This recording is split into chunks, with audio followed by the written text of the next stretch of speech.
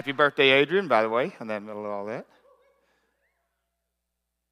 Hebrews 12:28, therefore, since we are receiving a kingdom that cannot be shaken. We've been through a lot over the last 3 or 4 years, 2 or 3 years, last few weeks. You're receiving a kingdom that cannot be shaken.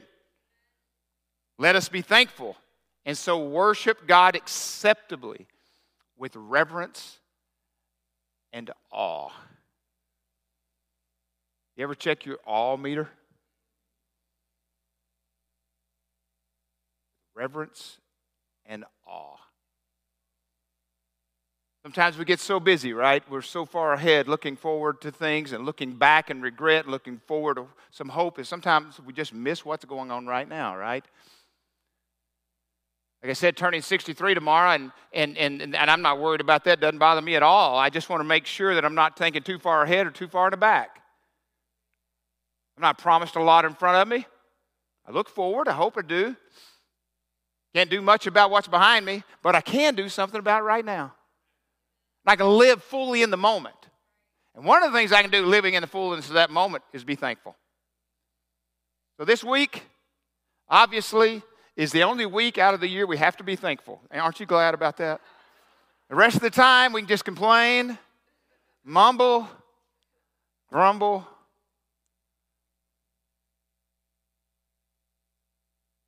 Like Scripture, I don't have it up here. I complained and my soul went into despair. Wonder why our country is in despair? Because the soul of us is complaining and criticizing and looking for ways to critique instead of going, let's look inward towards ourselves. That has nothing to do with my sermon today. The truth when spoken is truth, right? Not because I spoke it.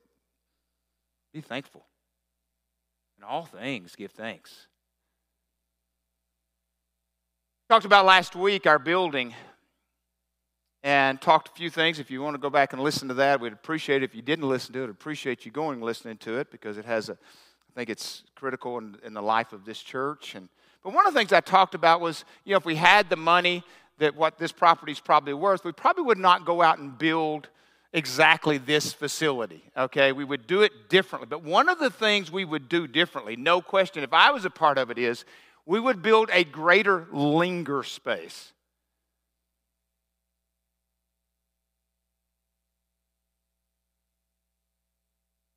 Lingering is really important to me personally.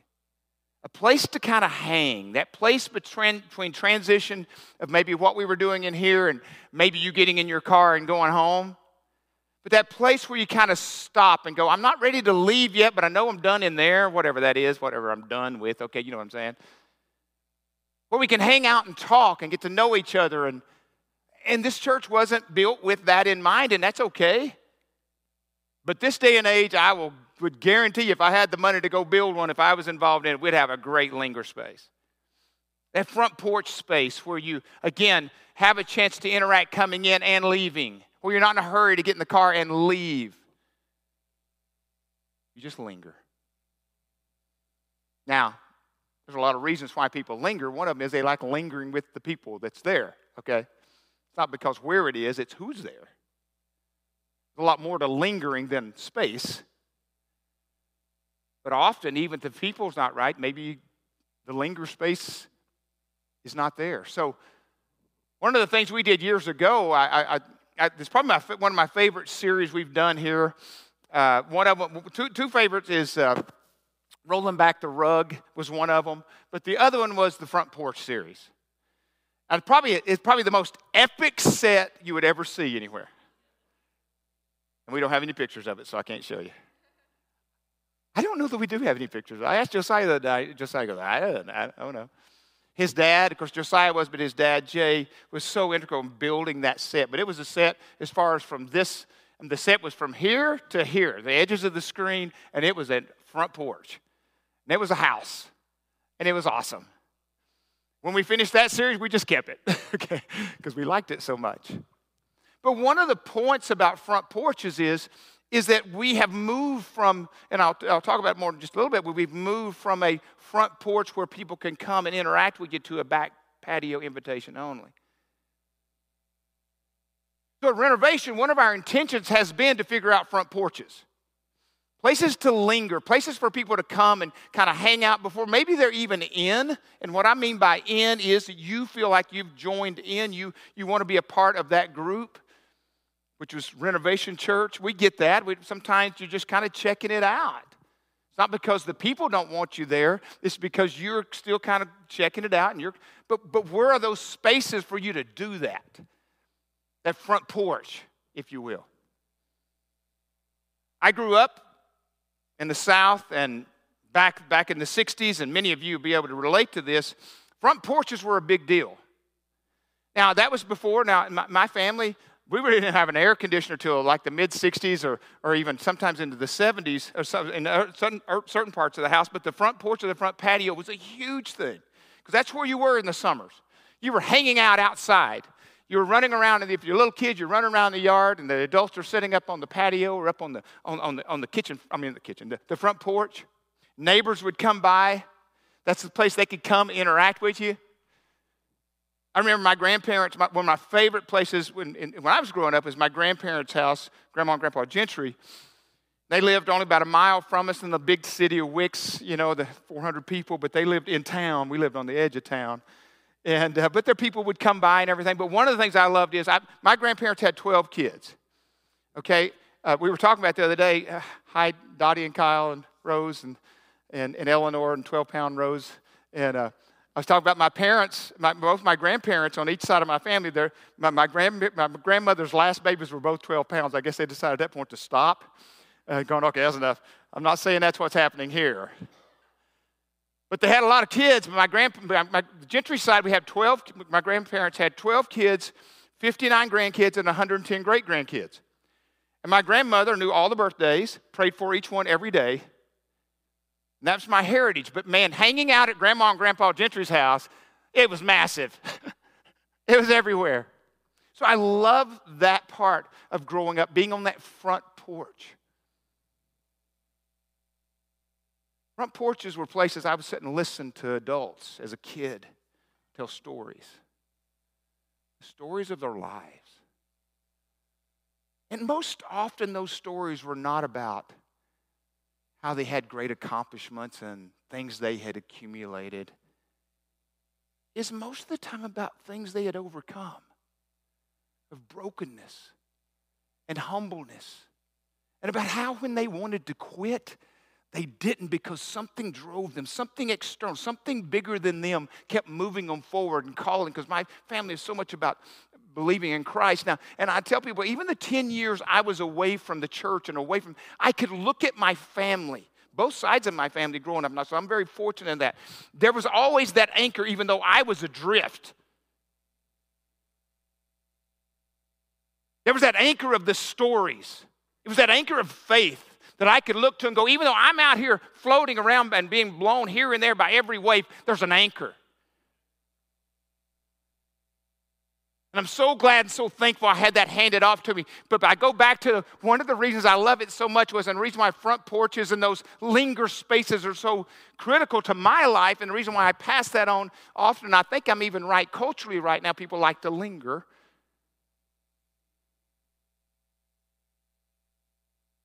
Is because that's where I grew up hearing about these unbelievable stories of triumph. I'd listen to my dad. There are stories, I don't know about you, have people in your life that you go, can you tell us that story again? My dad was on the battlefield in World War II at Cassino, Italy for 4 days. He was a battlefield medic and got blown off. Almost half his body was blown off. Thank goodness the Lord kept it there, but for 4 days, and tells the story. And he didn't even start telling it till after I was born, not because I was born, but it was like 12, 15 years into their marriage after he had been blown up, he ever even started talking about it. But unbelievable stories. My mom had polio as a child, but talking about how she overcame that. My parents knew each other 2 weeks and got married. She was engaged to somebody else at the time. That's the truth. Them telling me that they drove a 2-seater car, they drove 6 people from Arkansas to Oregon at 35 miles an hour the whole way. Think about trying that.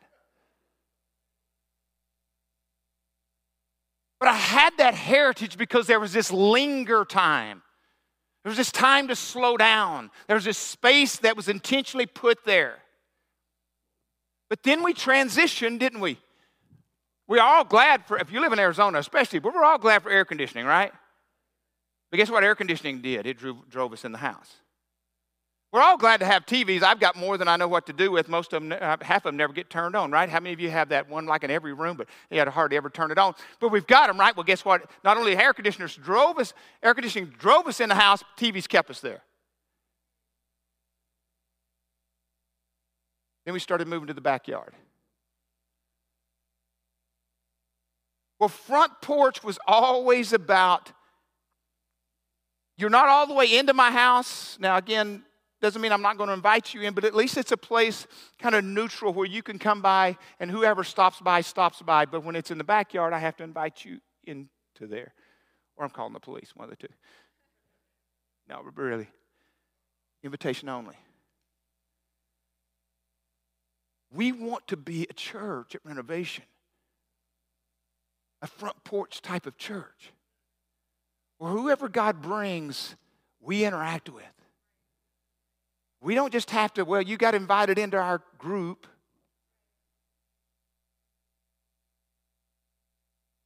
Even though I think we've got an awesome group. I love this passage of Scripture out of 2 Peter 2:9. But we are a chosen generation, a royal priesthood, a holy nation, a peculiar people, that you may declare the praises, that you should shew forth the praises of him who hath called you out of darkness into his marvelous light. Now I don't use those words often. Shew forth. King James Version. But the peculiar people, peculiar here is not being odd, as in sometimes we would think, well, you're just an oddball. You're a Christian, so you're an oddball. That's not what that means. Peculiar during the time of when the King James Version was written meant belonging. You're a people who belong to something. You belong to a group of people that is distinctive. Talked about distinctive last week. We are a distinctive people. I don't mean that in an arrogant way. I've said that many weeks ago. Because I belong to God doesn't make me better than you, but it makes me better off than you if you're not. But I'm never better than you. A belonging. You know, I look at so many different ways that I'm a part of groups of people. You know, I'd sit down and send it to Allie. I said, man, there's a lot here. But there are a lot of tribes or nations or groups that I am a part of and proud card-carrying part of, even though literally not a card, you know what I'm saying? I don't know if we have it up there. Have it? There you go. Yeah, I'm a part of all those.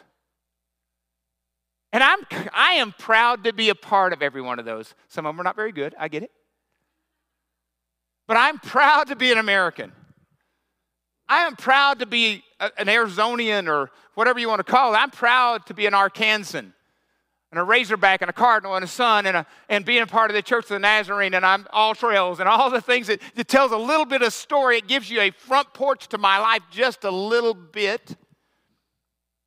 I'm a diehard in all those.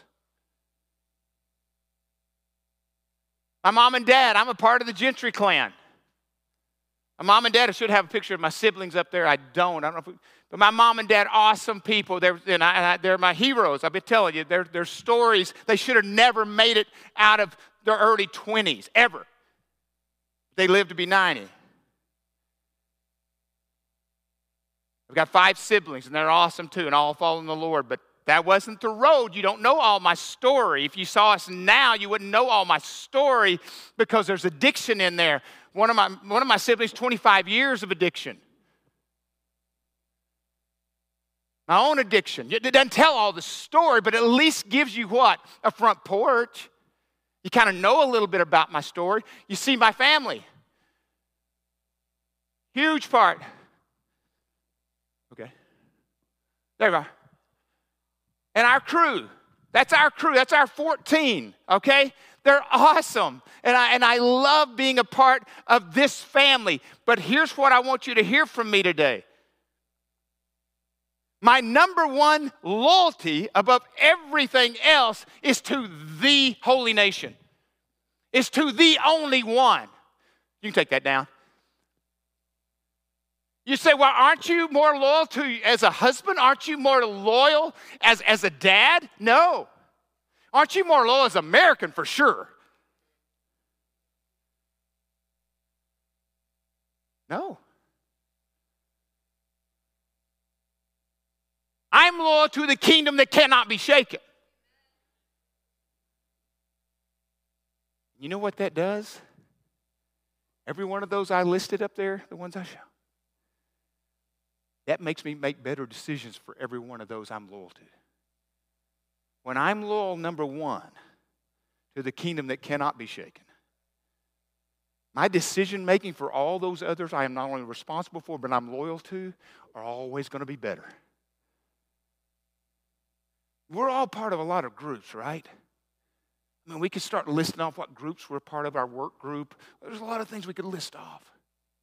But I would say most of them you're listing off are probably not intent on eternal things. There's some byproduct of that. We're not saying that. And I hope and pray that wherever you go, your intention is eternal. Because where you're salt and light, where you're engaged and influential. But the reality is, there's way more to the story. But we got to figure out front porches. That linger space where you can begin to hear.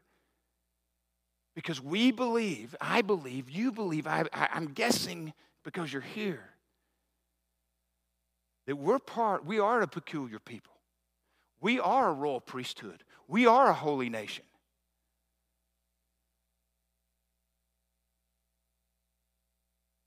And if we're so committed to that, we want as many people to get in as possibly can get in. That's why we exist. That's why we're still here. When you gave your life to the Lord, He didn't just zip you onto heaven. You've got other reasons to be here. So as a church, how do we do front porch? I think there's multiple ways. And I think I may have a list up there our live stream and our social media is a front porch. It's actually more of a front porch than it ever has been because people may watch our sermons 2 or 3 times or watch us live stream before they ever step through these doors. It's a front porch. Our branding is a front porch. Our campus, when you drive by and what it looks like, and our branding tells a story. Because what we're trying to do is tell a story well of who we are here, right? It's not about manipulating somebody and trying to trick them into going, hey, we're going to sell them on this and we're going to overpromise and underdeliver on a product. When you're passionate evangelist, and I mean a passionate disciple and evangelist of a particular thing, you will tell everybody about it. You find a food, you find a restaurant, you're going to tell people about it. You're committed to it. You're passionate about it. You want them to know about it. That's how we feel about what we're doing here at Renovation. Most of all, again, like I said last week, to become known, to make Him known. Our first impressions, no doubt, every Sunday. Huge front porch. More because we really don't have, we have a front porch, but it needs some work. Okay? Our iGen groups and dinner on the grounds, what are they for? They're about community, but what are they for? They are for front porch discussions. To start that discussion. Yeah, you're not all the way into the living room or the kitchen, yes, if you will. You may already be in that group, but it at least gives people opportunities to know us and know what we're about. As I shared last week, we believe that the gymnasium is probably one of the biggest things we'll have on our campus that we have possession of, that may be the initial front porch for people.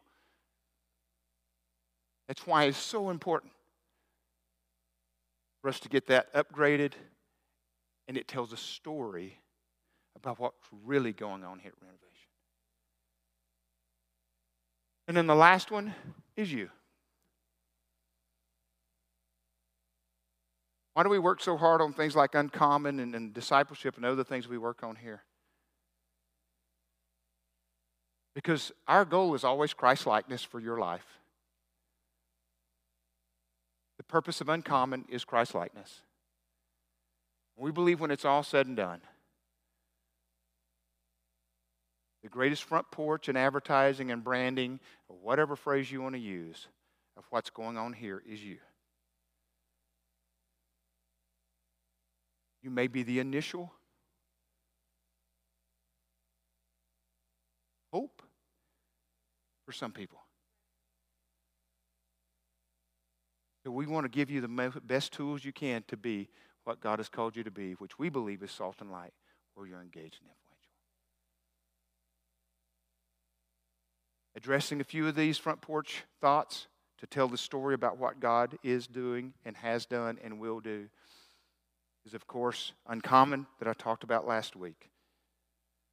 Sunday, December 11th, 9:15. If you've never participated in Uncommon, or if you have and you want to take it again, we ask you to meet in the fellowship hall. We're going to go through what it means to engage, if you will, and be involved in the 7-week training of Uncommon from January to the first week of March. You may not be ready for it.